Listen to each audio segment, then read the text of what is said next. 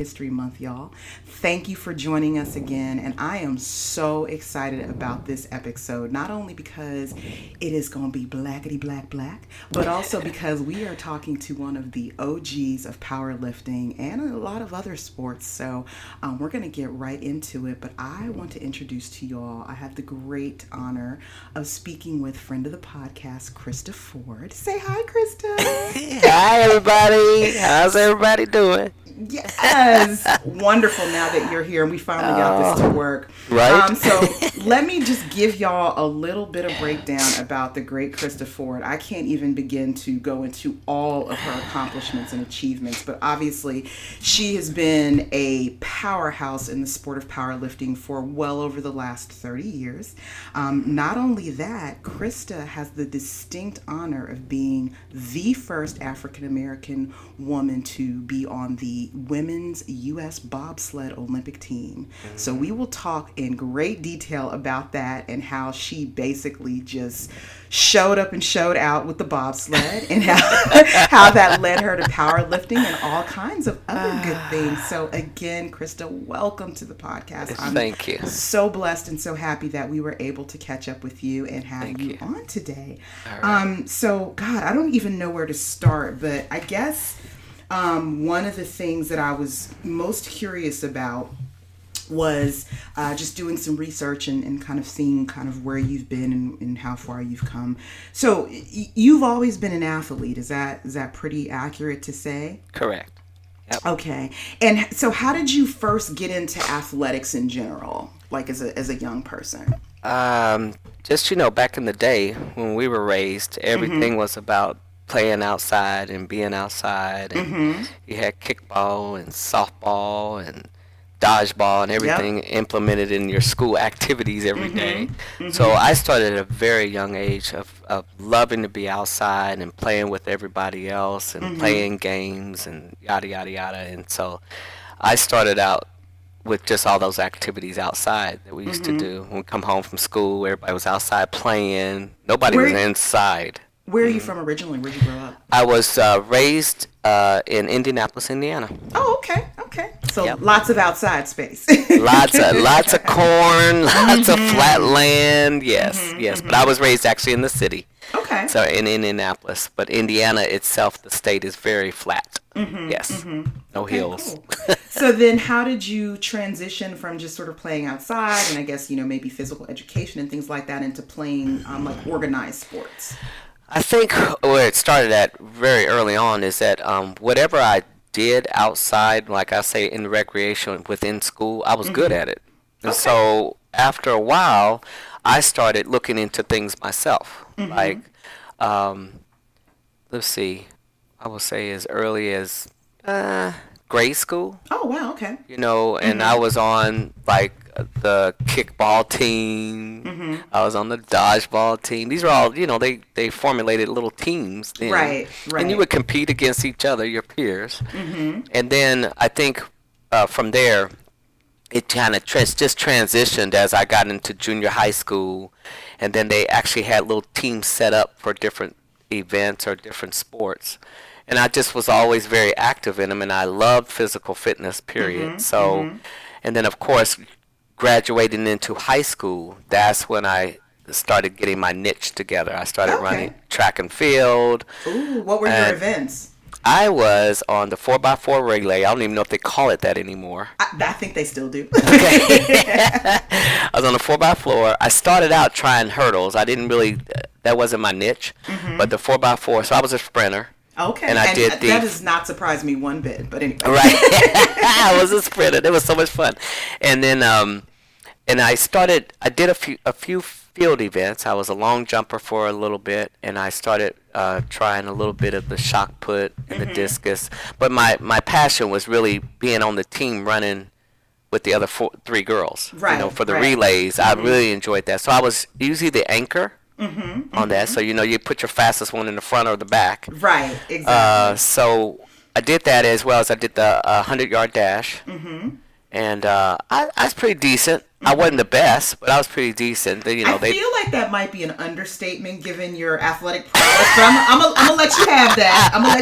But I might need to go do some research and look up some numbers later. Find out she was the fastest ever for her high school. Find out I was okay. I was just okay. It was just that humble.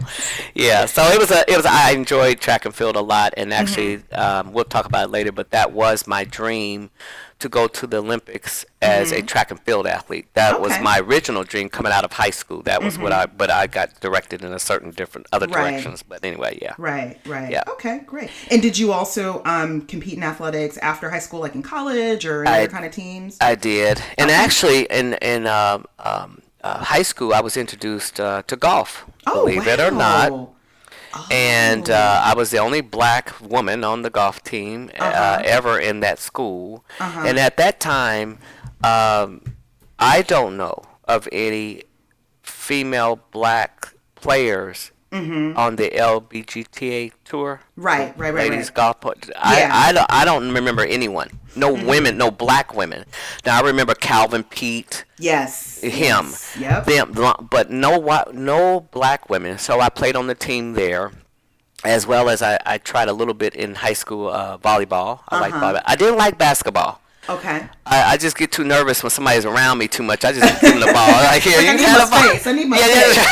Just too nervous. So like, okay. Look, I'm gonna have to talk to you offline because my son is actually making his foray into the golf team in high school. So we gonna have to talk about that. Oh yes, he will definitely be the only, if not one of the only. So there we go. So I have lots of good stuff with that because awesome. I was the only black. I was the first black on that team, and it was an all-white school pretty much. Okay. Yeah, back then. So outside of high school, of course, yes, I moved to Cali. I moved to your spot. Hey. I love California. Trying to get back here. I told you that. I'm working on that. Okay. I played on recreational softball teams with guys and girls, as well as I did had my own team, actually. I was a coach of one of my own teams. So out in Cali is where I was introduced and I'm going to tell you how I was introduced. I was introduced to weightlifting in the gym in California at 17 years old when I moved out. Wow. Okay. This is where this all started, this whole powerlifting. That was my next question. Yes, that's where it all started. It started in California. 2 days after I graduated from high school, I moved out to Cali, North Cali. I'm in a little town called Tracy, which is near Modesto, and you already know.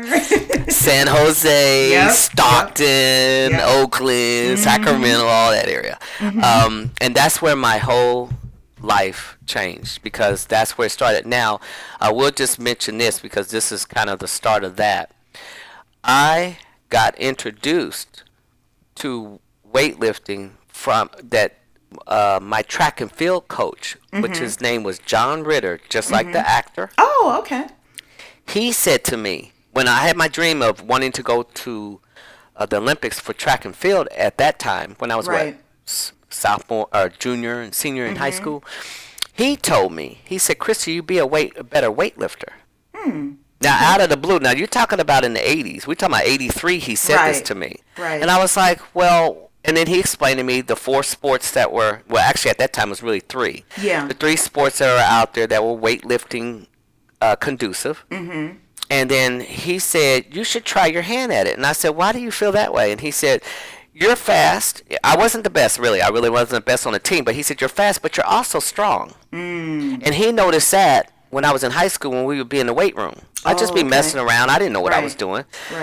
So that was his suggestion. And I took his suggestion, moved to Cali at 17, and I found a gym.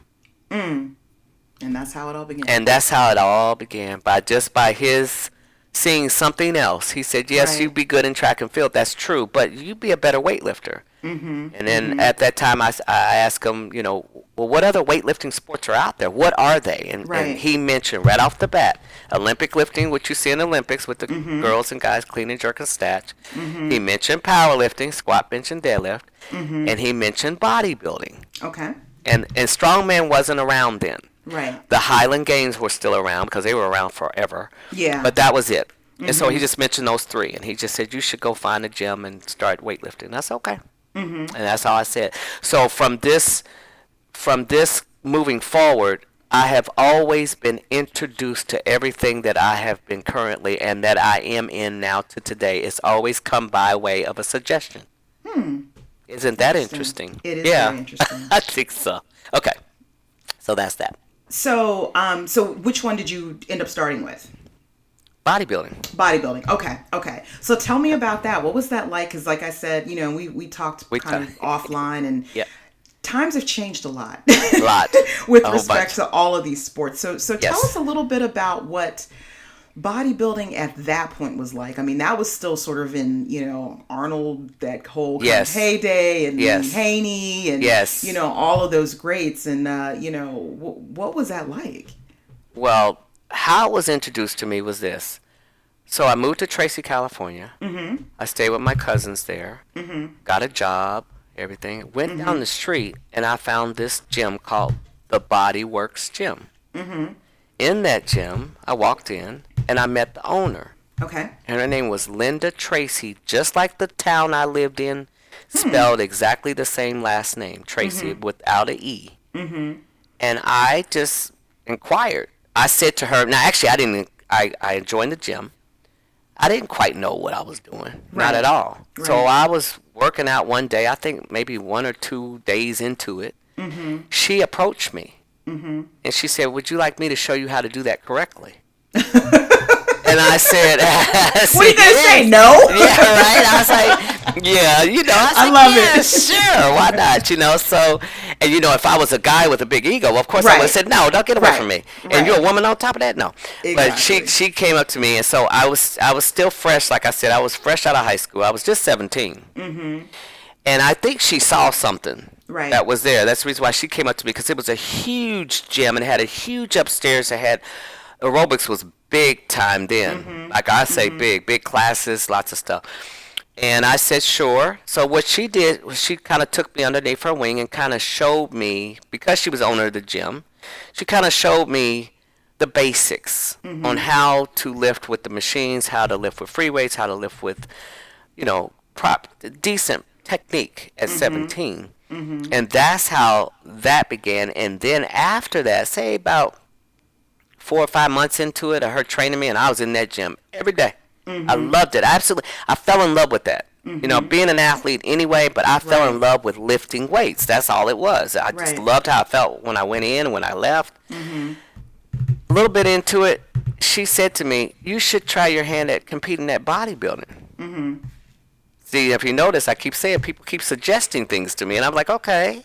So there really are no coincidences in the world. I totally agree. So even though it was a suggestion, it was probably divine intervention. It was. It was already, God had his plan all the way from the very beginning about me and this weightlifting, period. Exactly. So that was basically it. She suggested that to me. And I said, okay. So I started and see, back then you could research it really easy. You just look in magazines, and you go to the bookstore and pick up a muscle fitness magazine, and you saw all the powers to be then. So it was very easy to access all that. So that's what I did. I started doing my research, and I started finding out what about this bodybuilding. And back then, Carla Dunlap was around. She was the first black female to ever really compete on a high level. And for some of our folks that may be younger listening, I think it's important to provide the context that at that point, female bodybuilding meant bodybuilding. It didn't mean figure. It didn't mean bikini. It didn't mean physique. It meant bodybuilding. So just kind of to provide some context about, what was really involved in the work that went into that. And too, do you remember this? Back then, so you had female bodybuilders and you had male bodybuilders, and basically all it is showing off your body.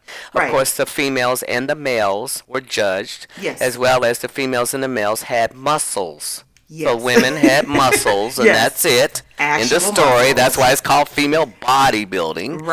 And then also back then, you had competitions with just male and female, but you also had couples. I used to compete at couples where you have your guy with you and you do the little routine together. It was fun to watch. It was very fun to watch, and it's very fun to do. They don't have any of those things anymore, but that was really cool. But you're right, that there's a huge distinction. It was just female bodybuilders, male bodybuilders, and that was it. You had couples competition within that, where you have a guy and a girl together, and it was like a team thing. Right. But yes, you're right. You're absolutely correct about that. Good clarifying that, because there's so many different avenues now that you can go into. Yes, I agree. Absolutely. I Absolutely. agree. So you started on your bodybuilding path and kind of, how long were you doing that, or sort of what, how did you find that, and then you transitioned to something else? Okay, so started out doing my research, still training in Cali. Right. I stayed in Cali a year. Then I moved back home to Indianapolis. And then I really dug in, and I joined Gold's Gym right around the corner from where I lived at. My apartment was at. And that was at 18. So I was 18 doing that. Got into the gym, hung out with a couple people to help me get into training as a bodybuilder. And definitely my mindset was that I wanted to compete at it. Right. After that, so I trained for about, I don't know, a couple of months or whatever, and I ran into a girl in the gym. Her name was Melissa Reardon. I'll never forget this, because she was the first woman to actually help. She trained with me as my partner, as well as she had already done a few bodybuilding competitions on her own. So she taught me how to pose, and she taught me all the ins and outs about bodybuilding and what to expect, and yada, yada, yada, yada. Right. So I ran into her. And she started training me and pulled me underneath her wing. After that, my first bodybuilding competition was at the age of 19. So a year later. Well, it wasn't even really a year.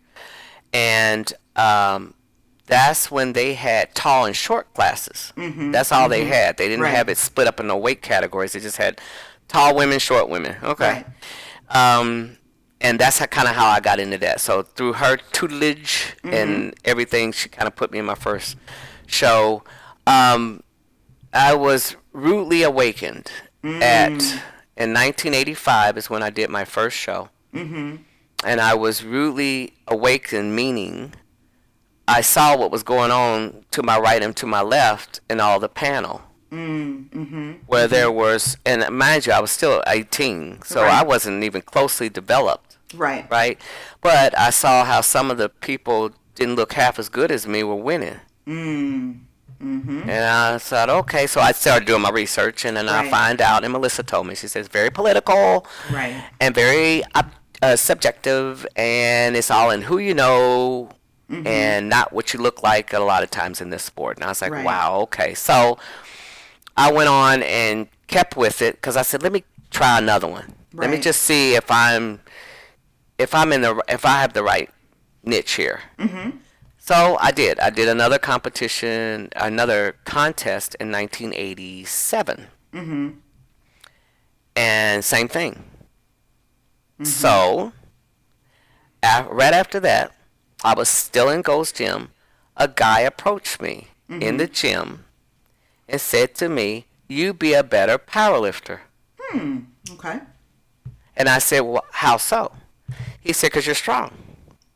And he said, the sport that you're in currently right now is rough. It's not a sport that doesn't have a ton of politics and a ton of subjectiveness in it.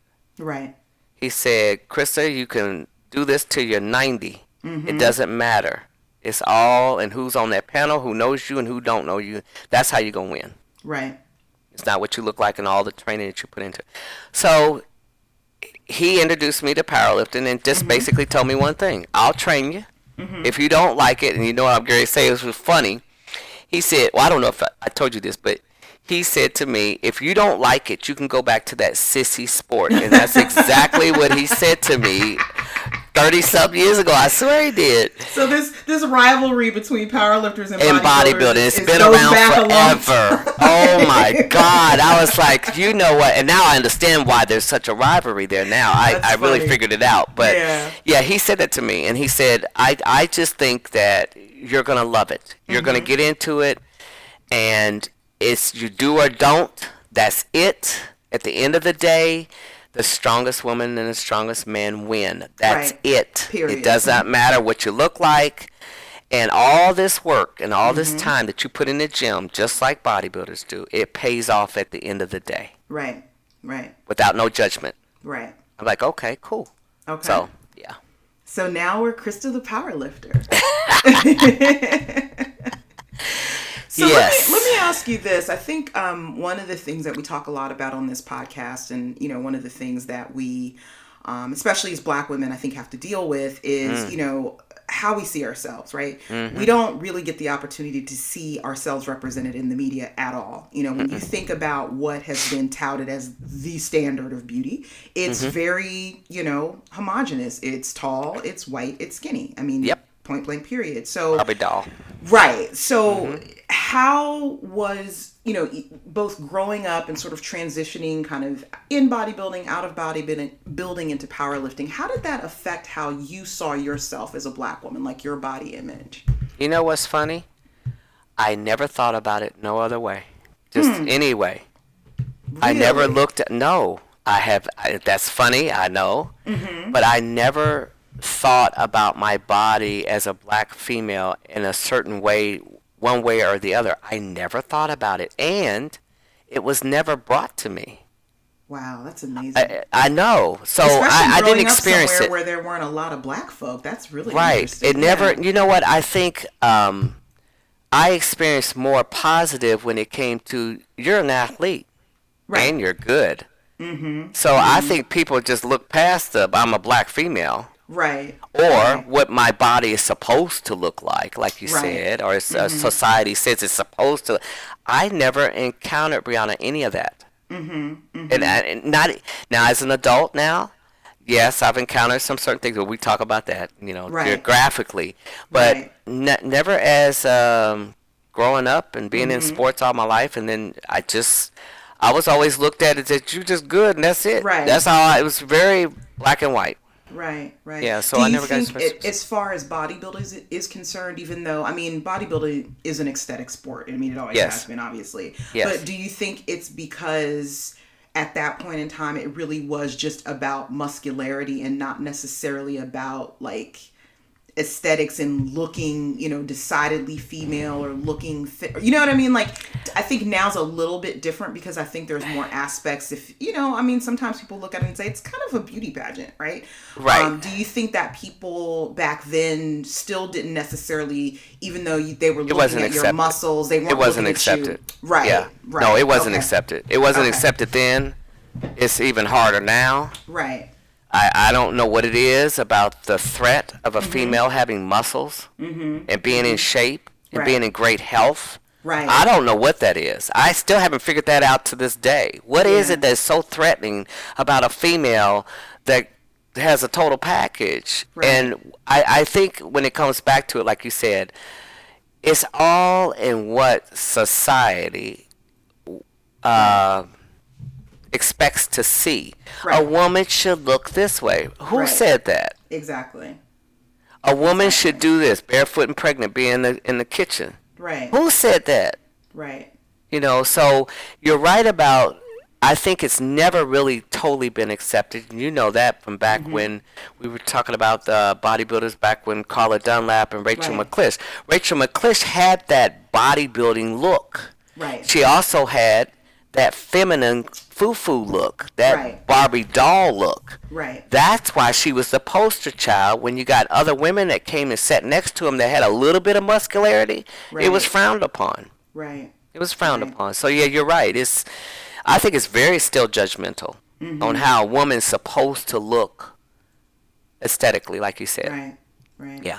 So talk to us about powerlifting. So when did you decide to compete? When did you do your first competition? Like, when did you really start getting into it? Oh, this is lovely. Okay, so from 1985 to 87, what's that, 87, I competed in bodybuilding.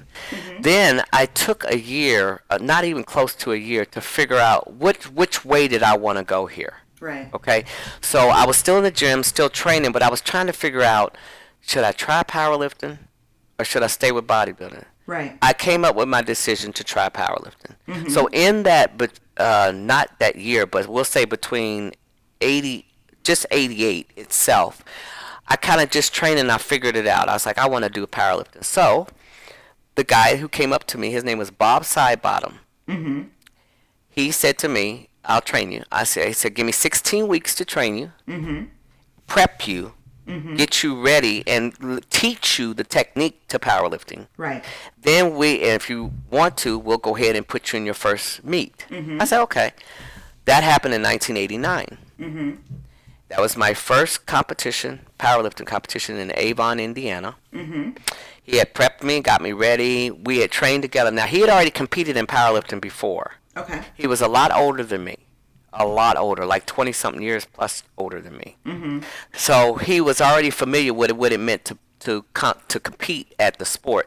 What he did was he took me to that competition in Avon, Indiana. Mm-hmm. He competed as well. So he was in the competition with me. Uh-huh. In that competition, there was only 20 people. Wow. And out of the 20, there was only, how many women was us? About 1, 2, 3, 4, about 5 women. Mm-hmm. Okay, so that was it. 1989, I was 23 years old. I did my first powerlifting competition right there in Indiana Mm-hmm. with Bob Sidebottom, who was my partner in the gym as well as my trainer who trained me how to powerlift. Mm-hmm.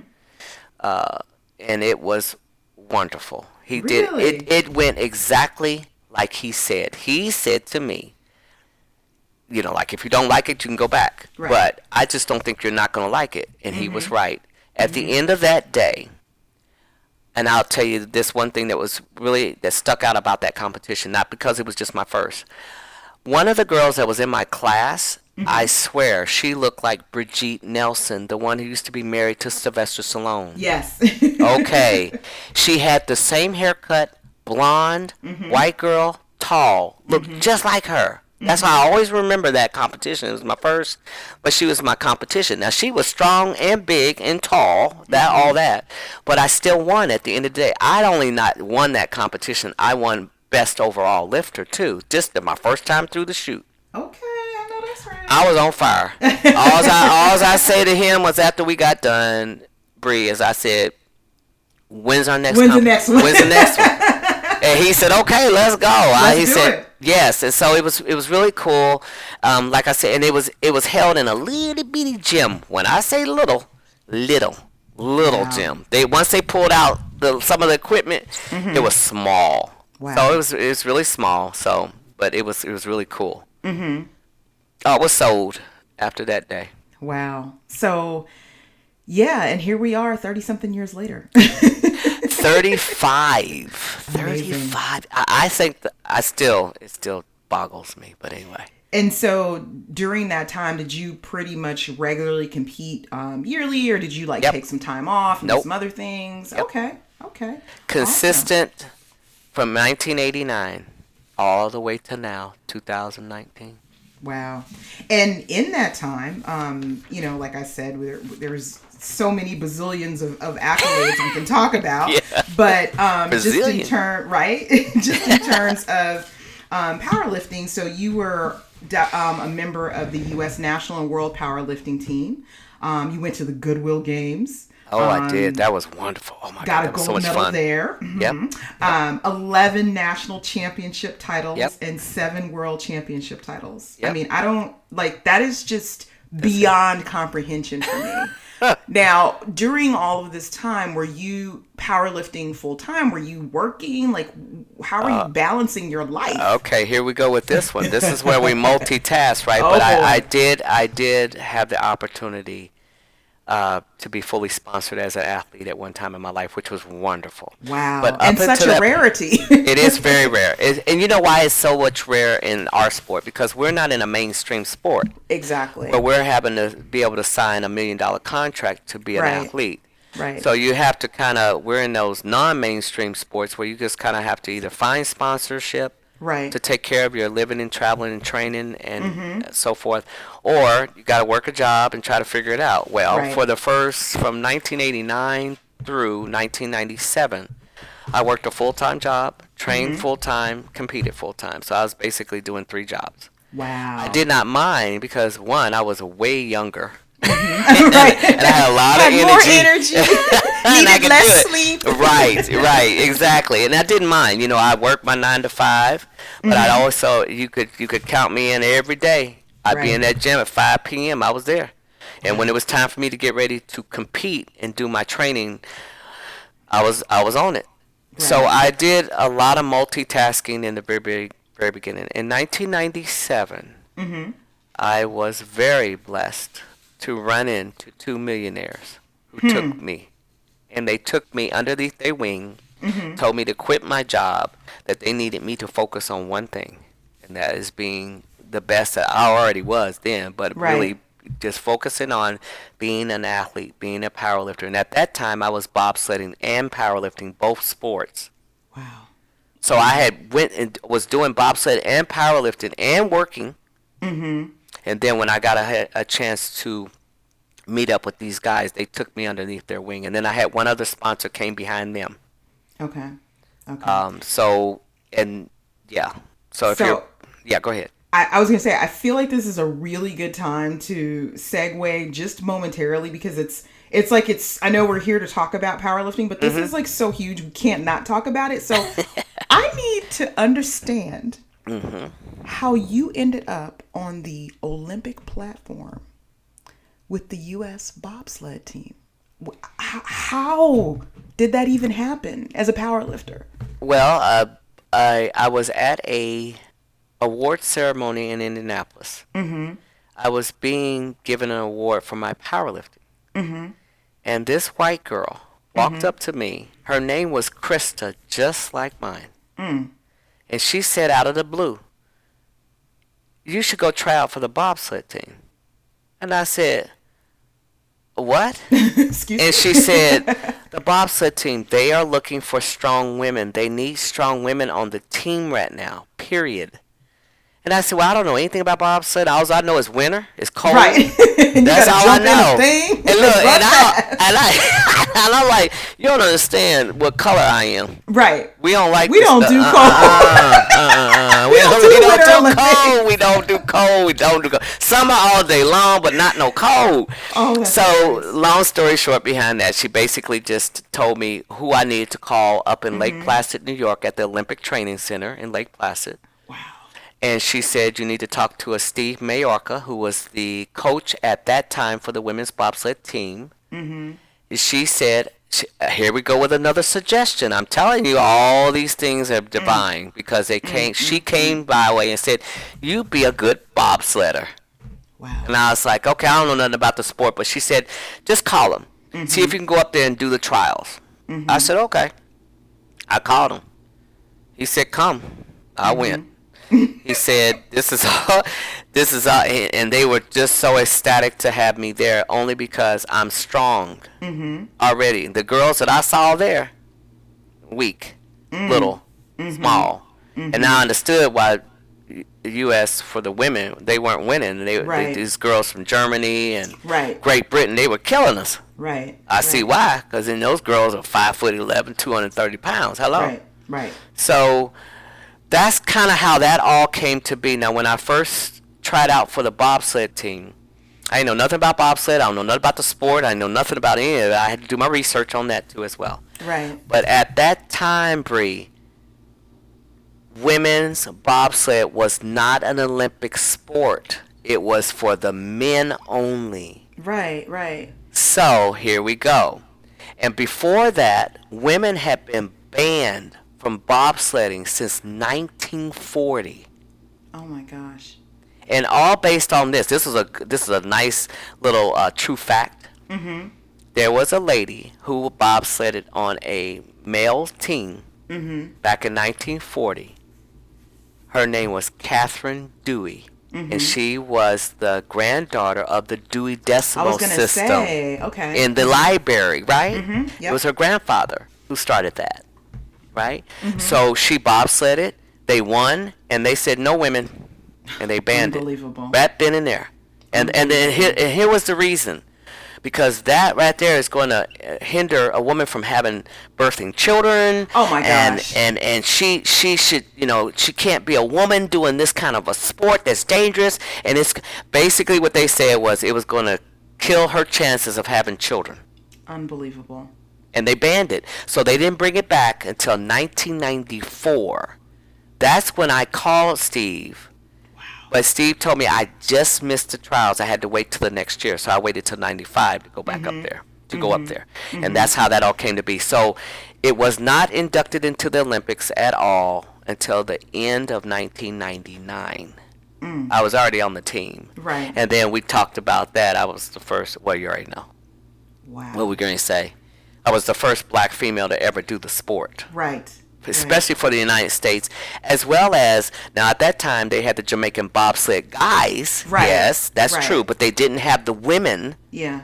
And they didn't have any other black women from anywhere in the country doing it. I was the first on the team here, and then the first in the sport to ever do the sport. And it wasn't an Olympic sport at the time. It's just more like we followed the guys, but it was still a sport. We still did everything they did. It just wasn't Olympics for the women. Yeah. Unbelievable. Yeah. Unbelievable. Yeah. Now, were you, I didn't look up the technical terms, but were you like the tail dog? I was the tail.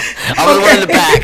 Okay, good. Okay. Okay, so I'll just give you a quick synopsis of this. Okay, so in bobsled, there's only a 2-woman bobsled team. There's a 2-man bobsled, and there's a 4-man bobsled. They do not have any 4-woman bobsled teams to date. Huh, I wonder why that is. Well, because it's a lot more dangerous to crash a bobsled that holds 4 people than it is to hold 2. That's true. It's heavier. Yeah. It's more harder to maneuver. Right. And to push it, you got to have some really strong women. Right. 4 of them. Right. To be able to push a. It's easier for 2 women to push a 2-woman bobsled versus a 4. 4 is longer, it's bigger, and I'll just equate it to this. It's kind of like having VW versus Cadillac look. Ah, gotcha. Okay, smaller, the other one's longer, bigger, that kind of thing. So there's two positions, your driver and your brakeman. Your brakeman is the bigger or the stronger and the faster in the back of the sled, because once you start pushing the sled together, the driver jumps in. Right. And the brakeman keeps pushing, then they jump in. Right. Then the driver takes over driving the sled. Right. So and then at the end of the track, when you're all done, the brakeman is the one who puts the brakes on. They're in the back of the sled. Literally, they slow down the whole sled. Right. They have to stop the sled. So and with the 4 men, the guys, you have the driver, you have the second man, the third man, and you have the brakeman, which is the 4th guy. Okay. Yeah. Wow. Yeah. So what was the training like? Like, was it just more, I mean, Oh obviously my you gosh. practiced bobsledding, I'm assuming, but like, were you, still lifting at that point? Yes. Like, what kind of training were you doing? Now, this is where it gets sticky. Powerlifting is more condensed, controlled motion. Right. Bobsledding is a lot of quick, twitchy, fast motion. You're supposed to be strong, but you also have to be fast, which means we did a lot of sprint work. Oh, Lord. Which means if I'm over here trying to slow everything down, Right. my muscles are getting totally confused when I'm going over here and I'm popping my hamstring every time I turn around because I'm having to take off really fast. Right. Okay, so in trying to combine the 2 types of training, it was very difficult. When I say very difficult, I had to turn it off, turn on.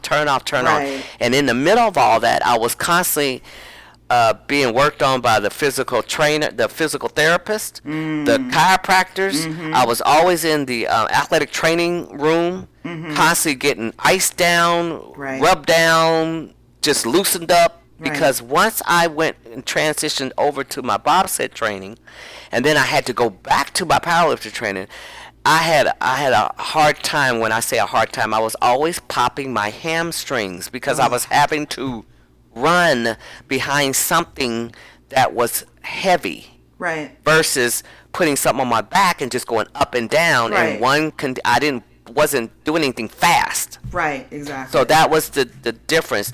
The good thing about it was that because I was so strong, I was able to pop that bobsled fast and hard. Right. But how old were you at this time? I was in my late 20s when I first got on the team. My late 20s. So when I was heavy into it, it was in my early 30s.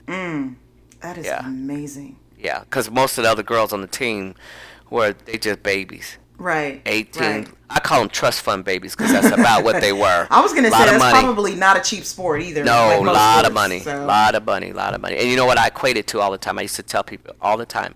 Bobsledding is like race car driving on ice. Very expensive. Those bobsleds range from $10,000 up to your highest end at $60,000 for a bobsled. That's more than that's like taking an Indy car and sticking it on ice. That's what it's like. Wow. Once you crash it, yeah, you got to replace it. You got to replace it. Fix it. Right. You got to replace it. And then here we go with the money. Wow. And winter sports are expensive anyway. Yeah. You don't take nothing, put some track shoes on and run down the street. Or grab a basketball. Or grab a basketball and put it in a hoop. Yeah. But putting, being in a winter sport, all of them, they're very, and they take you away from home for 6 months at a time. Yeah. Plus the equipment's different. The equipment, exactly. Wow. That's amazing. Exactly. Huge difference. That's amazing. Wow. Yeah. So which Olympics did you participate in? Okay, here's the thing. I tried out for the 2002. Okay. My driver got hurt in our second heat going down. She popped her Achilles tendon. Oh my goodness. That threw us out, and then I retired. Okay. And it was okay. I mean, it was all right because I did my thing, but that was as far as, and I was a part of obviously the first women to ever do the sport. Right.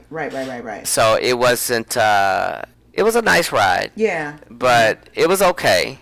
Right. You know. I mean, but I can say at least you don't have to wonder what if, right? Right. Now the thing that was my honor in the sport was I was a part of Team USA 1 with my driver's name was Jill Bakken at the time. She was the baby of the whole team. She was like 18 or something like that. We did a World Cup race in Calgary. And not only did we break, and this is where the brakeman goes in, we broke a push track record, which means that's the brakeman. At the very beginning, those first 60 yards, right. The track record was something like 5-point-something seconds. We got it in, I think it was like 5.2 or 5.3 seconds. No, it was like 5.36 seconds. We broke it in 5.2 something seconds. So we broke a record, and also we won a gold medal that day in that World Cup race, and that was the first that ever happened for the United States. So I was a part of that. I was on that team. It was me and her. So that was kind of cool, and then Adidas was our sponsor, so we got a nice little paycheck at the end of the day, that kind of thing. Yeah, so. Oh, that's amazing. That just sends chills down my spine. Yeah. So while you were competing, and you mentioned it, so I know that like it wasn't lost on you, but like, what did that feel like knowing that once again you were the first, right?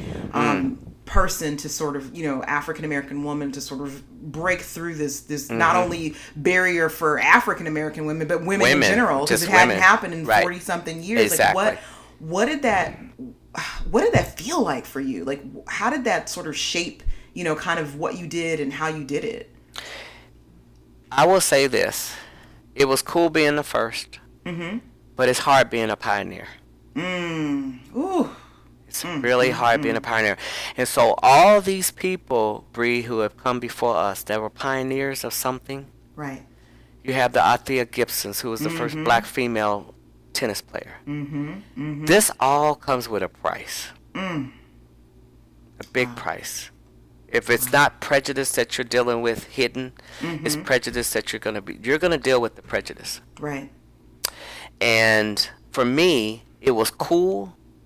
But it was very stressful to be honest with you. Yeah, and would I trade it? I wouldn't want to do the experience again. Right. But I did learn a lot, and it's cool to have bragging rights like that. Yeah. So I would say out of all of that, it's cool to have the bragging rights to say I was the first.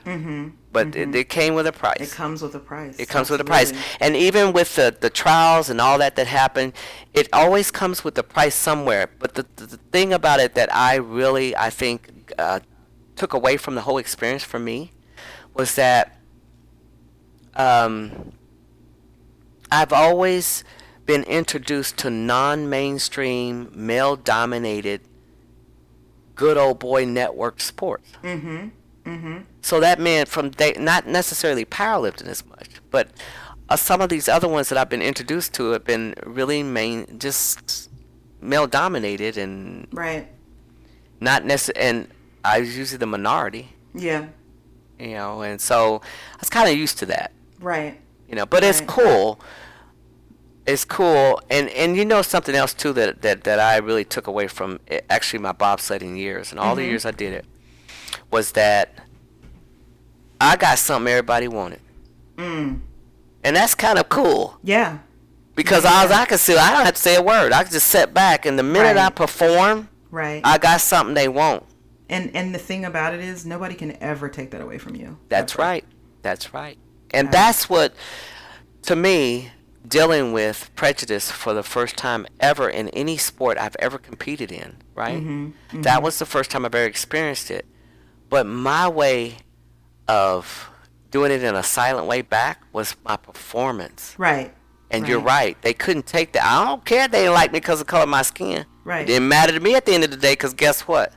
I'm still coming across that line. Look, I got the receipts. That's right. As they say, I got the receipts. That's right. Check my record, boo. Check my record. That's right. Proof's in the pudding, right? That's what my Yeah. grandmother used to say. Yep. Yep. I So, hear you. yeah, with all of that, that was basically it with that. As far as like it was cool and everything, but it always any pioneer, Yeah. any start of anything, it's gonna come with a price somewhere.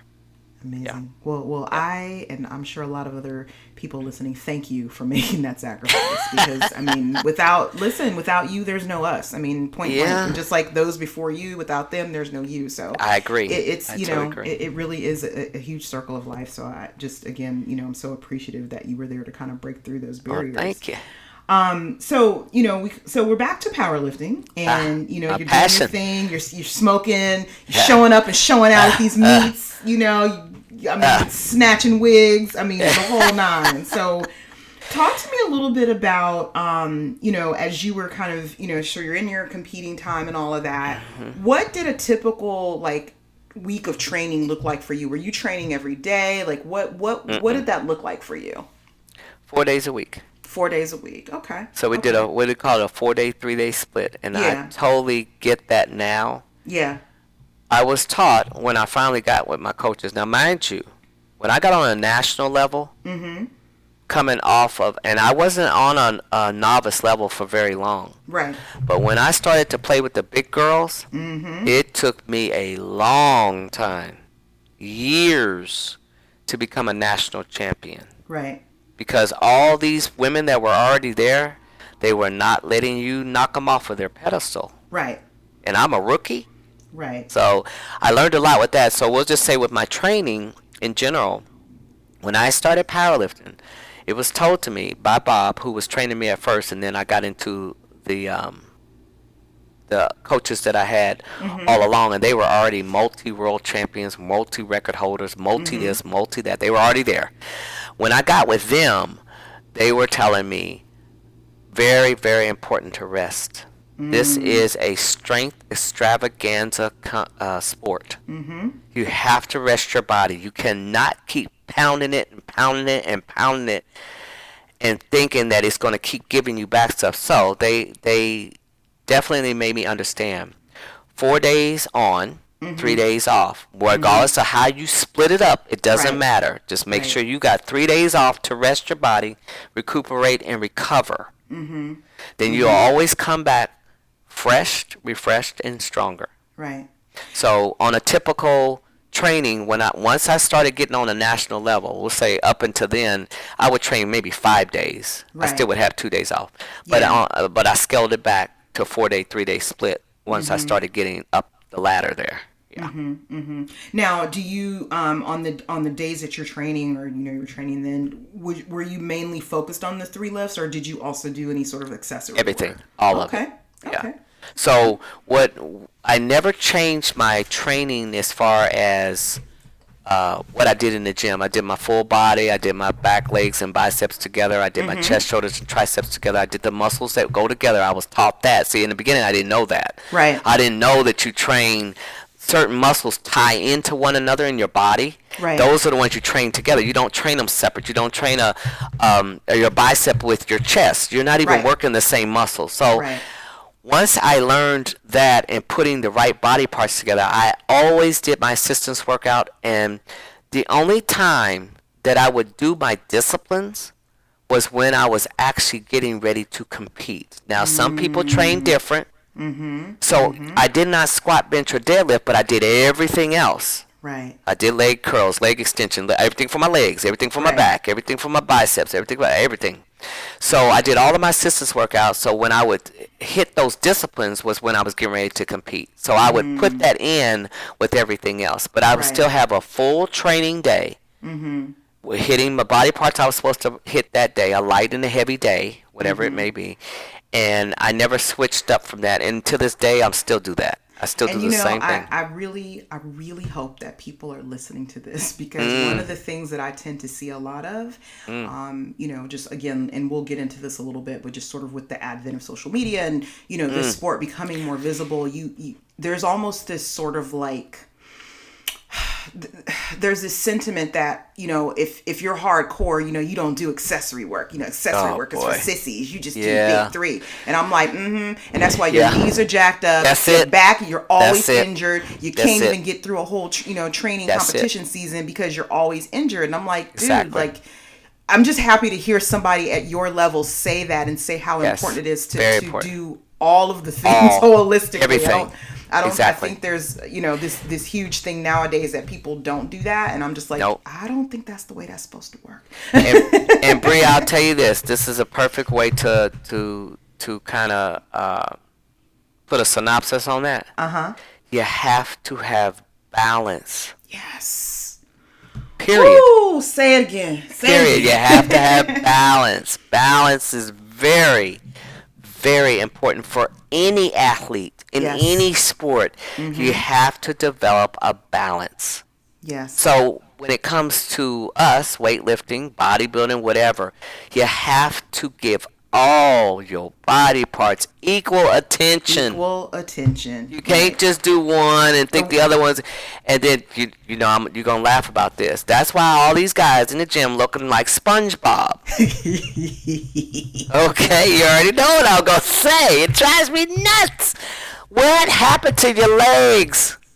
You don't have any. Your little toothpicks. They got all that big upper body walking around with their little wife beaters on trying to be out. And I'm like, where are your legs? That looks so incredibly crazy. We call them prison workouts because y'all just bench all day long. Exactly. It's true. So it's all about balance. And even with powerlifting, even with weight training, period. I don't care if you never compete. Right. Balance comes with anaerobic and aerobic. Weight training and cardio. They go together like peanut butter and jelly. And jelly, yes. Assistance workout go with your disciplines. Yes. And even if you don't do your disciplines and you don't do powerlifting at all, still you need to do all the training that goes with each body part. Yes. And my other pet peeve is that kind of goes along with the men with the really big upper bodies and you don't see anything else, is women who think that I'm just going to do work for my booty and I'm not going to train anything else. I'm like, so you're going to have this big butt and it's going to be sitting up on Twizzlers. That's it. Come on. That's it. It's not how it works. And that's social. That's all this social stuff out here now. All these girls with the big booties, they think that's the thing. And it's to the watchful eye, the professional eye like myself or anybody else, yourself, you can look at that and go, ugh. You can see the imbalance. You don't get it. It's not. It's no balance. Yeah, you're right. And it really does look foolish. Yeah. They don't understand that you got these little action figures. Right. Right. Now they're doing better. Well, they're giving the action figures, the He-Man and all the Superman. They have a big bottom and a big top. Give them some legs. Right. But before they used to have it the other way around. Yeah. Right. And I think people also don't necessarily see the connection and tie-in between, whatever that strength sport or whatever it is that you're training for, you still got to be functional because you have a life to live. Like I can't, Exactly. I am a mom, I'm an employee, I'm a daughter, I'm a wife. I still have to be able to move around in my everyday life and do the things that I'm supposed to do, right? I'm not a full-time athlete, so I can't, I have to do things that will enable me to, not only go in and do my squat, bench, dead, but also be able to like bend over and get out of bed and like be flexible, right? So it does, it all goes back to balance. It does. One of the other things I wanted to kind of talk a little bit about is, and we've kind of touched on this at various points, but obviously, like I said, one of the great things I think about social media is that it has allowed much more visibility for a lot of things, but particularly powerlifting and some of these strength sports that you mentioned. You didn't really see a lot of women. You certainly didn't see a lot of Black women.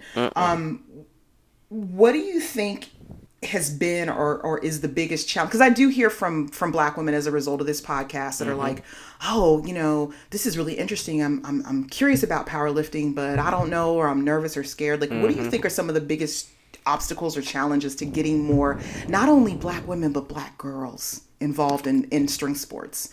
And what can we do to change that? Right. We need to change the mindset. Right.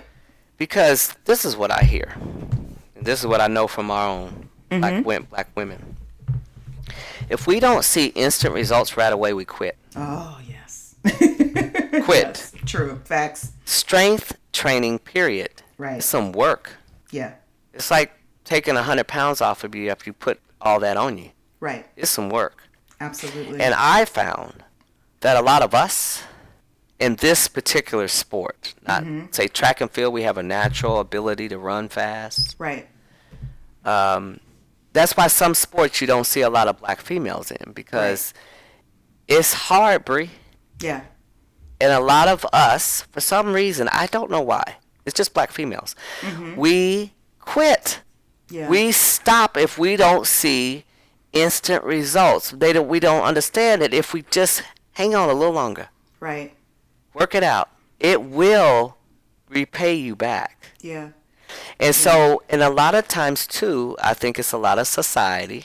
Yes. Or what we, Black women, expect that we are supposed to look like. Yes. You're not supposed to be big and muscular. Right. You're not supposed to be strong. Right. You're supposed to be this fragile kind of Black woman, but that she still has her independence. Right. But it's the look. Yeah. So a lot of people shy away from strength sports, especially Black women, because they don't necessarily, they're worried about the next person, what they'll think about what they look like. Because I guarantee you start lifting weights, you're going to get muscles. Yeah.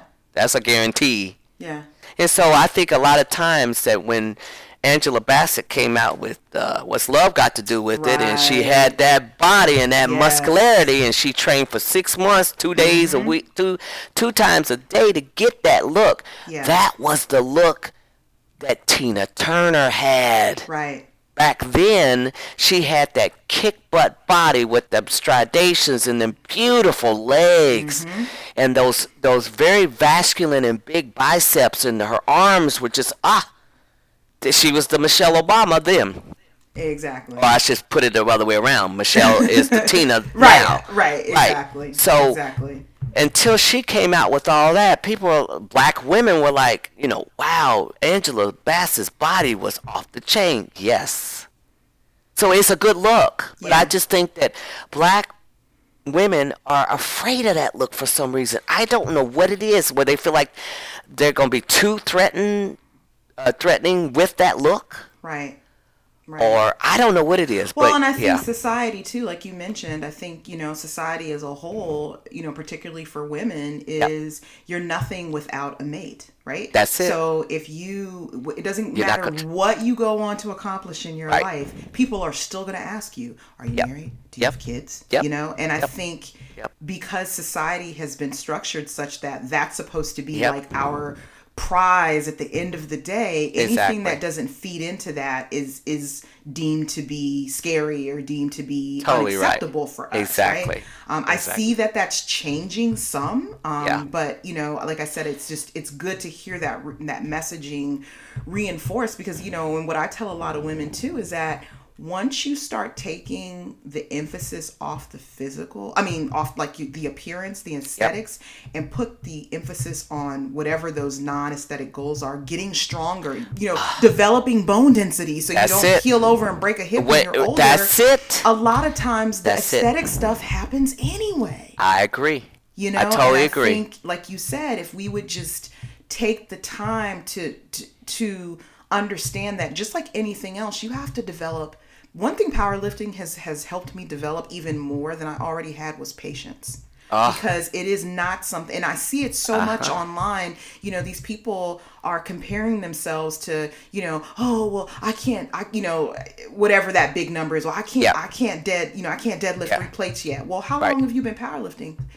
3 months. Right. And you're like, what? Yeah, you got years. Nah, years. sis, you got to put in the work and the effort. And I think, part of the issue is that not enough people are talking about that part of the process because they want to sell the pretty sexy part of it, right? They want to make money as these quote unquote coaches and doing all these things. So they sell them, they're selling this very edited imagery of what powerlifting is and what it looks like, and going into your first meet and sweeping the meet when that doesn't always happen. It rarely happens, especially if you get on a more elite level. So I really, I'm glad that there are folks that have been around to see the evolution like yourself, so you can tell the real story, but also let people know that if you are patient and you put in the time, it's going to happen. Right? It will. Your body has to change. It just does. It's just the way it works.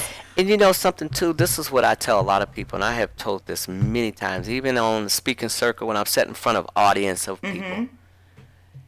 Don't you want to look and feel good for the rest of your life? Exactly. Don't you want to be strong so that when you're older and you fall down, these people are breaking their hips because they're not strong enough to hold themselves. And they not even 80 and 90. They like Hello. Hello. You already know. What I mean? Right. Seriously. Exactly. And I tell people that all the time.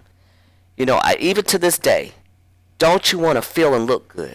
Don't you want to be, you should want to be strong.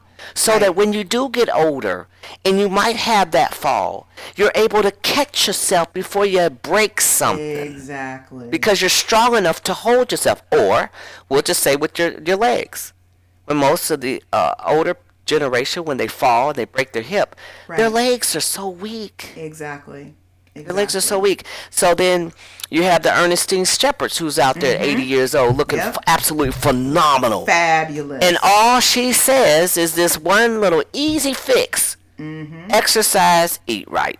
That's it. Exercise and eat well. Right. That's all you need to do in your whole life. Your life doesn't mean that you can't have fun. Doesn't mean that you can't have pizza. But just like it comes back to balance. And that's all it is. And you just wanna feel good, and you wanna live a long life and be healthy. And whatever which way you got to do that, I think it's all positive. You don't have to. Everybody don't have to be a competitor. No. Everybody don't have to be an athlete.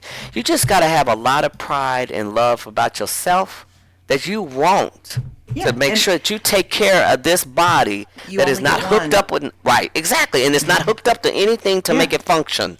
Right? And find that thing, and I tell people all the time, find that thing that you love and you're passionate about. Your passion. You'll always want to do it. It won't ever seem like, work. I mean, I don't always want to go in the gym and train necessarily. Sure. Some days I'm tired and I'm sore, but at the end of the day, I love it. So I get up and do it. You know what I mean? Like, I know it's going to make me feel better. I know I'm going to have a better outlook because of it. And so that's why I do it. But if I was doing something I didn't love, I wouldn't. Exactly. So another thing I wanted to ask you about, again, because, we touched on this a little bit, but being that you've been in this sport for so long and, you've had that longevity, and I don't know, like, sort of your specific history, but how are you able to do this for 35 years and be able to, I'm assuming, stay relatively injury free?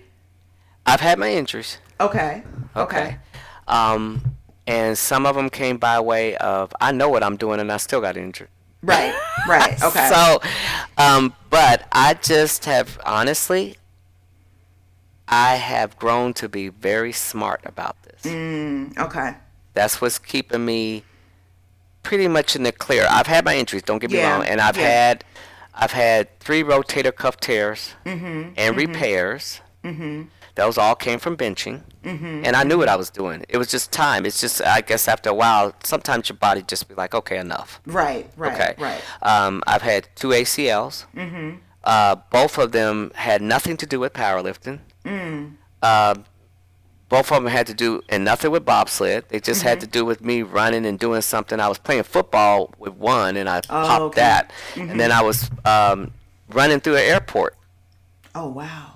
Trying to get to a plane, jumped over something, came down, and popped. You know, your ACL just go. Oh my gosh. And other than that, I had only other thing I've had with me, and that came from a car accident. I had a pelvic break.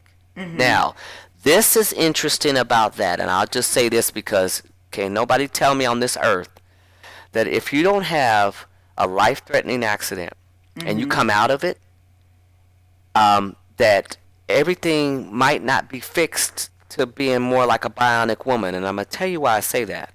I broke my pelvic big time. I was in a life-threatening accident car. Once I broke my pelvic and got it fixed, my orthopedic surgeon who fixed my pelvic told me this.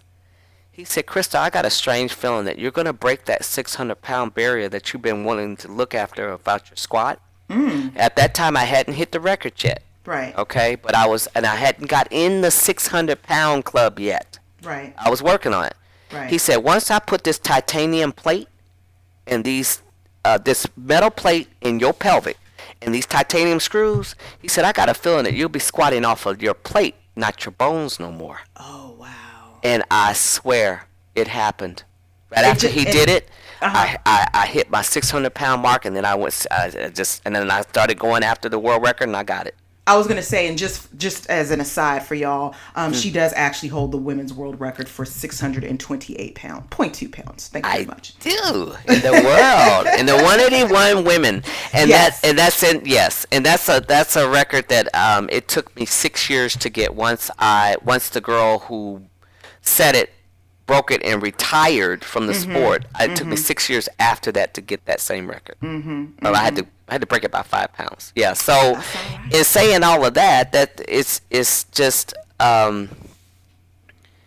just really kind of funny how things happen in your life and something unexpected comes out of it, just like something like that. I was working on it, but he just had a theory and it came true.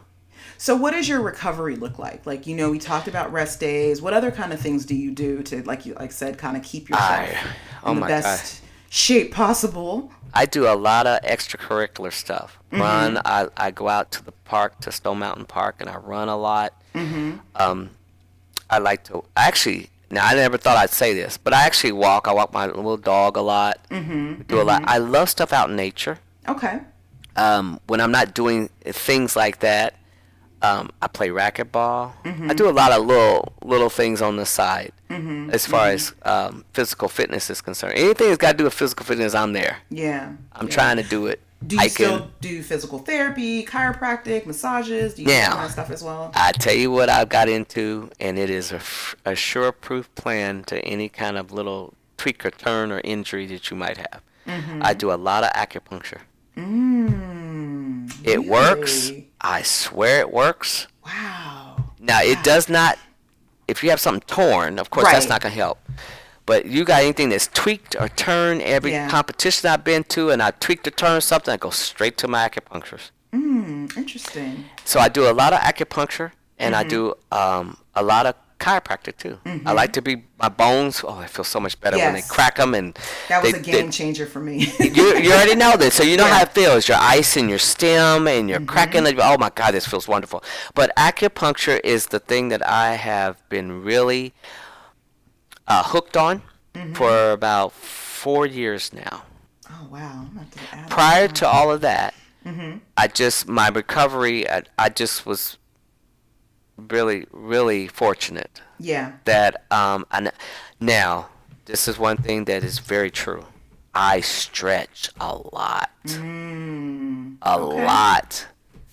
Stretching, and as I'm getting older, oh my God, it feels wonderful to stretch. Yeah. I don't even care if I stretch for 15 minutes. I'm in another world. It just feels so wonderful to be able to stretch and get your blood flowing and get everything loose and relaxed. Oh, so stretching is a huge key to being a successful powerlifter. I will say that. And let me tell you something. It is so funny to me now that when I have my program, I know what I'm doing for the day. I go in the gym in the morning. Some days I feel like I spend more time on mobility and warming up than I do actually under the bar. But I'm just like, I don't care. That's right. I'm not about to get out here and play myself and pick something. I'll take as much time as I need to so that I can walk tomorrow. Exactly. And live another day to come back and train another day. And Bree, you're doing it right. That's the right way. Yeah. You want to warm up. You want to, and then, any track and field athlete, you don't just sit them out there on the cold track and go run. Right. No, you stretch. You do all your plyometrics. You do everything. You're doing everything you can to warm up and get that blood flowing. Yeah, and it's funny. I start. I'll be 48 this year, so I'm not, super old, but I'm not super young. But it's like I see some of these young people, and I'm like, going out there and keep, turning your nose up at warming up before you get up under that bar and start deadlifting and see what happens. Okay, pop. That's all. That'll be next. You just hear the pops, Bree. Listen, pop. Age has a way of humbling you quite quickly. It does. It also makes us.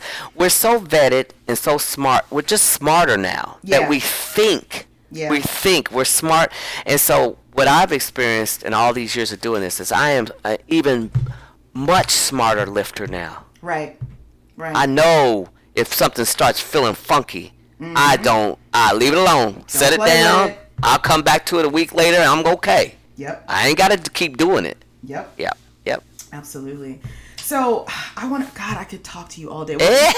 Clearly, this just means that you have to come back and do several more episodes. Of course. About all kinds of things. But we can do a lot of follow-up. Yes. One of the things I like to do when I have guests on the podcast is just kind of ask some random wild card questions a little bit about just to get to know them a little bit better. So, tell me about a book that has had a great impact on you that you've read. The Secret. Yes. That's it. One of my favorites. That is it. That really was. It's changed my life. It really was. Yeah, it's changed life for everybody. I'll put all of the author and link in our show notes too for people. Rhonda. Hey, when I first read it the first time, I clearly did not understand what they were talking about. Yeah. I didn't understand how it works, and then I started reading it a second time, and I started listening to the audio, and the whole thing is that The Secret requires you to practice it every day. It's like homework. Yes. Yeah. It's like you're praying to God every day. You have to practice what The Secret means, the law of attraction. You have to practice thinking and feeling good every day. Every day. Absolutely. So, yeah, it's some work with that. But, yes, it's a life changer for sure. What's your favorite meal? Meal as in food or just a meal? Wow. I got so many. I'm not picky. I'm telling you, I'm such not a picky eater. I love food. Let's see, a favorite. I love seafood. Any kind of seafood. Oh my God. Lobsters and crabs and mussels, and I love any kind of seafood, any kind of fish. I just adore seafood. So seafood is that has to be one of my favorites. Seafood, yeah. And speaking of that, when you're training and competing and all that, do you follow a particular type of way of eating, or you just kind of are just mindful of what you eat? Like, what do you typically do? I eat. Okay, I like it. Simple and sweet. You know what? It's so funny, and I tell people all this time. Okay, I eat like a power lifter. I eat like a strong woman. I don't eat like a bodybuilder. The bodybuilder diets, right? Right. I eat like an Olympic lifter. So basically what that means is this. Carbohydrates give me my energy. I need my energy in order to lift the weights. Right. Pastas, potatoes, breads. I'm putting it in me. Lots of water, lots of fruit, lots of vegetables. I try. I don't diet. But I eat a lot. You put a lot in you, and I eat a lot all the time. And I constantly am trying to put a lot of carbs, a lot of protein. Protein builds muscle, of course. Right. The more protein I have in me, the more carbs I have in me, the more energy I have, period. And I'm able to do what I do and keep doing what I do. I don't necessarily watch. I have a horrible sweet tooth. Everybody knows that. But thank God I work out, because I'd be 500 pounds if I didn't. I swear I would be. But I just eat. I just eat for a living, and Another little, let me just throw this in there because a lot of people don't get this. It is not realistic for you to diet. That is not how we actually eat all of our lives. We're not going to diet for the rest of our lives. So what I always try to do, and myself too, I just try to eat good. Right. But I eat a lot. Right. A lot of big portions of a lot of food. But yeah. Right. I love it. I love it. I think, again, that's something that, I think more attention's being turned to nowadays, and we're trying to get out of this mentality of dieting and this whole, always restricting, always trying to get smaller, that kind of thing. It's not realistic.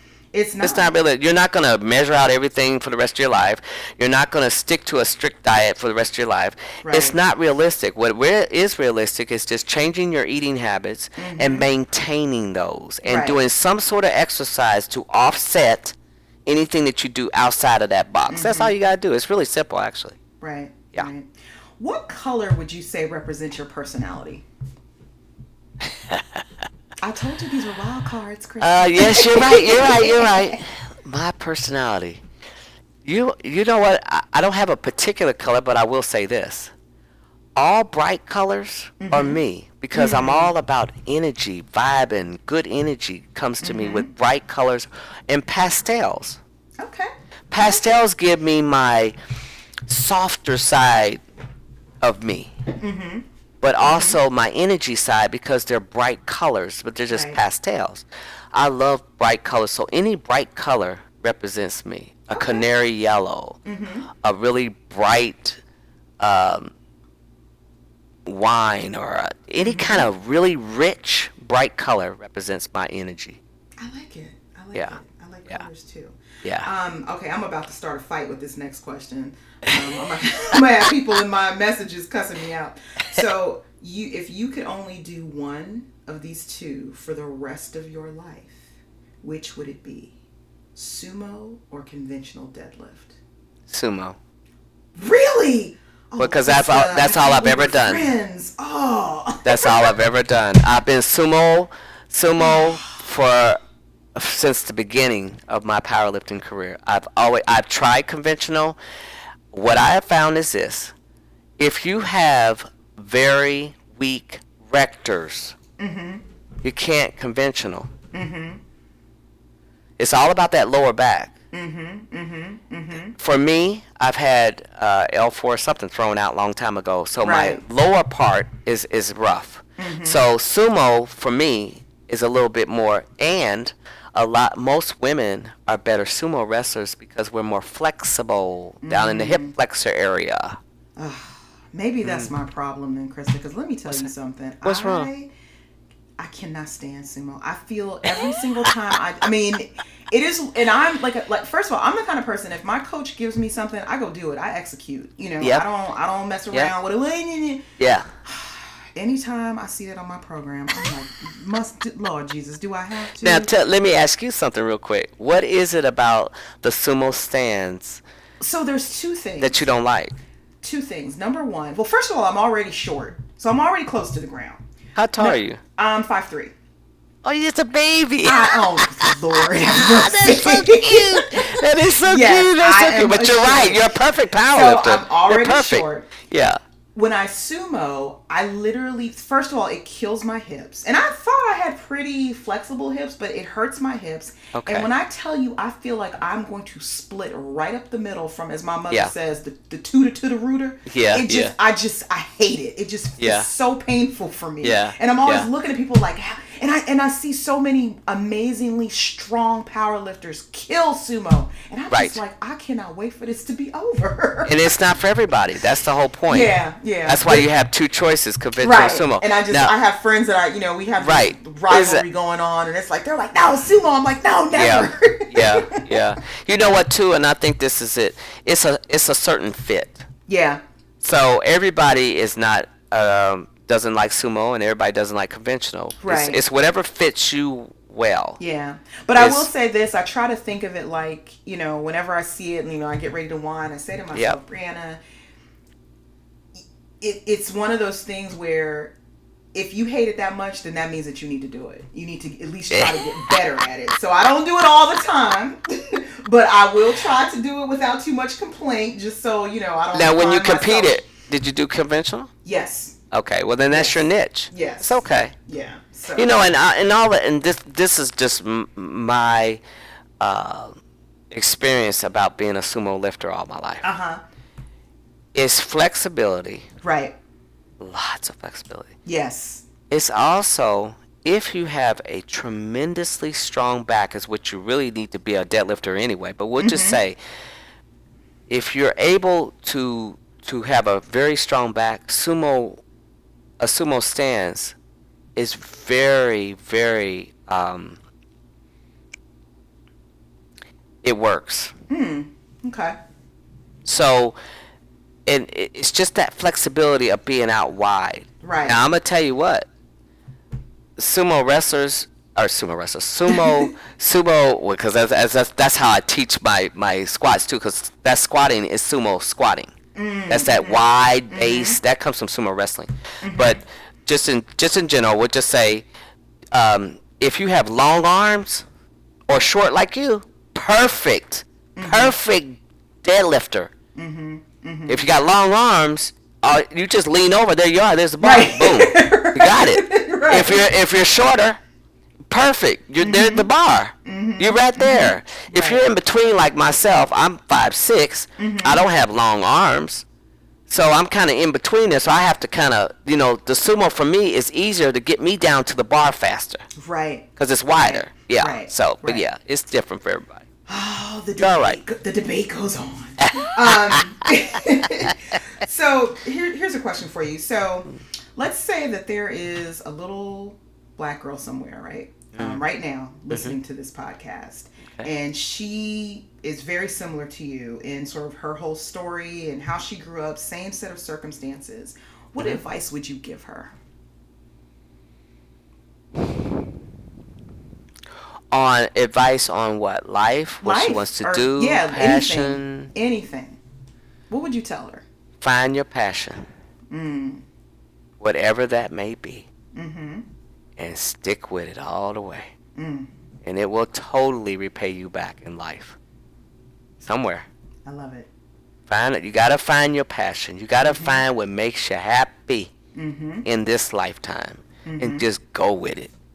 That's all we have, really, honestly, because we have so much negativity in this world. Right. It's just crazy how much negativity is running around. And the energy is like, oh. So for a child, little black girl like me, find what makes you happy, no matter what, and go for it, and stay with it. That's it. So because for me, once you find something that just totally drives you that way forward, always, you don't give up on it. You stay with it because it is a love at that point. Right. And there is no way on this earth that a love can be wrong. Oh. No way. Not on this earth anyway. I love it. Just go with it, and that secret teaches you a lot of that. Yeah. Find what you love to do and do it. I love it. Yeah. All right, so now I have a couple of one-worders for you before we finish up. So I'm going to give you a phrase, and I want you to complete the phrase with one word. Okay. Ready? One word. All right. Oh boy. Just one. Okay. All right. Krista is.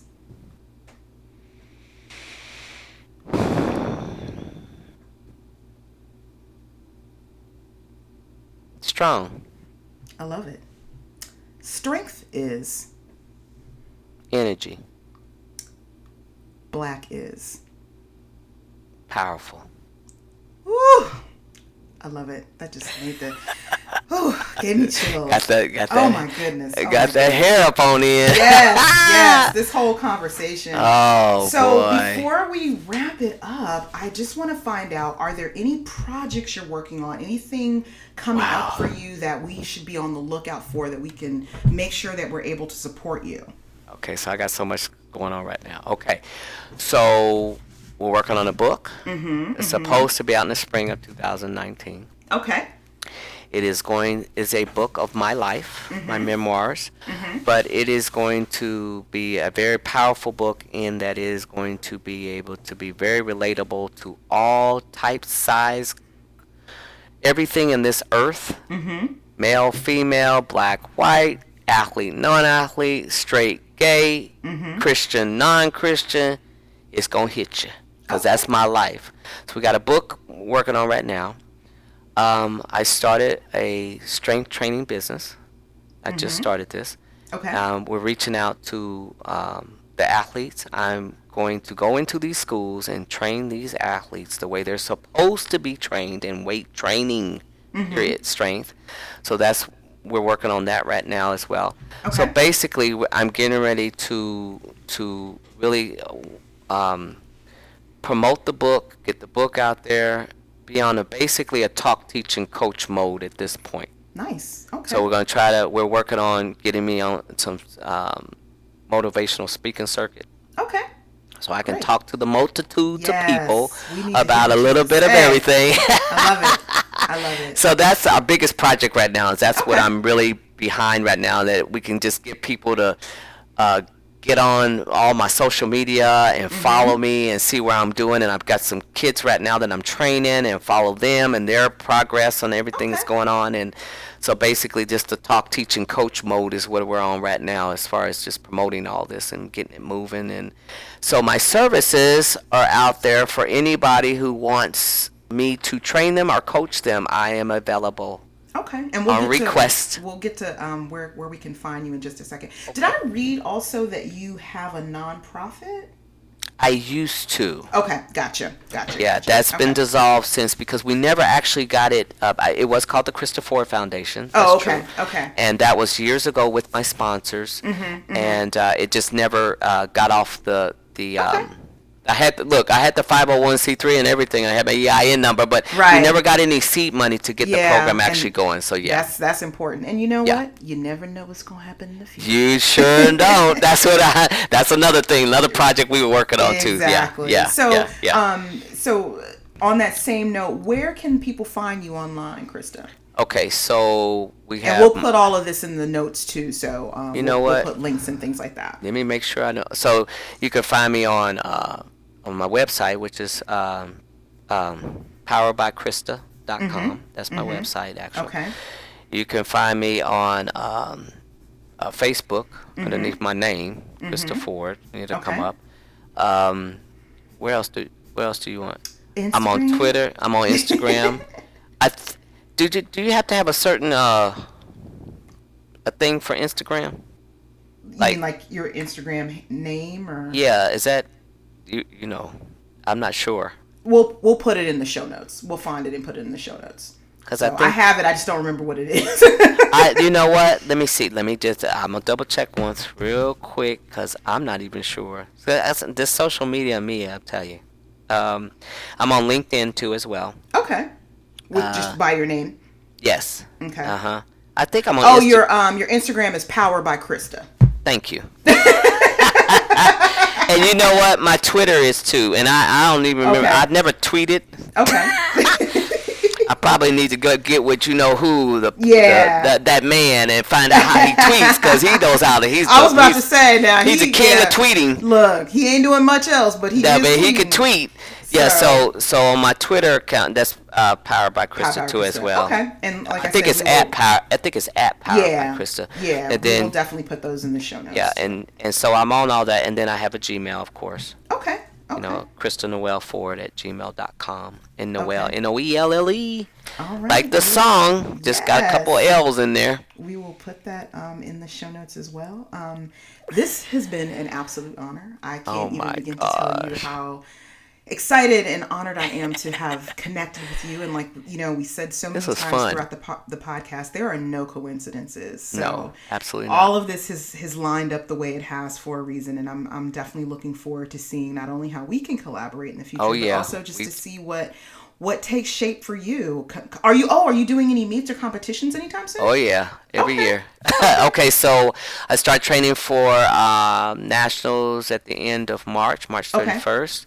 Our nationals, I compete in APF, which is American Powerlifting Federation slash our World Championships, our WPC, which is World Powerlifting Congress. Okay. It is one of the oldest federations out here. I started it from the very beginning.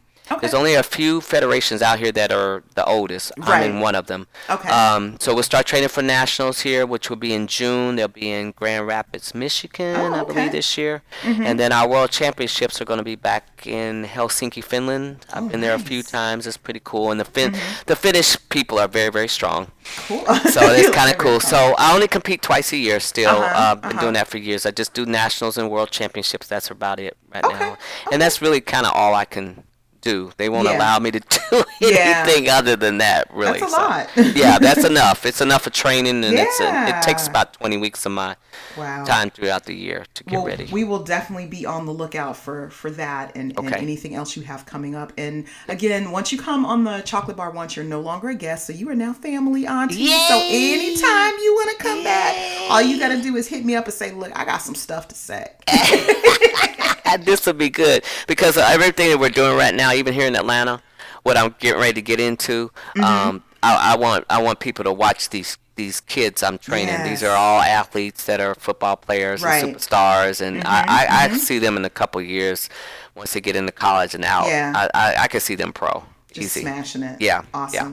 Awesome. Well, thank you again for being here. Thank you, everybody, for listening. You guys have been amazing. Again, you can find the podcast on SoundCloud and iTunes under The Chocolate Bar Podcast. We're on Instagram at The Chocolate Bar. Facebook, we're on Twitter at The Choc Bar Podcast. You can find us there. We have a website, www.thechocolatebarpodcast.com. Sometimes we have really cool merchandise. Sometimes we don't. Just depends on how busy I am. Thank you again. Thank you, Krista. Thank you, everybody. See you at the bar. Bye-bye.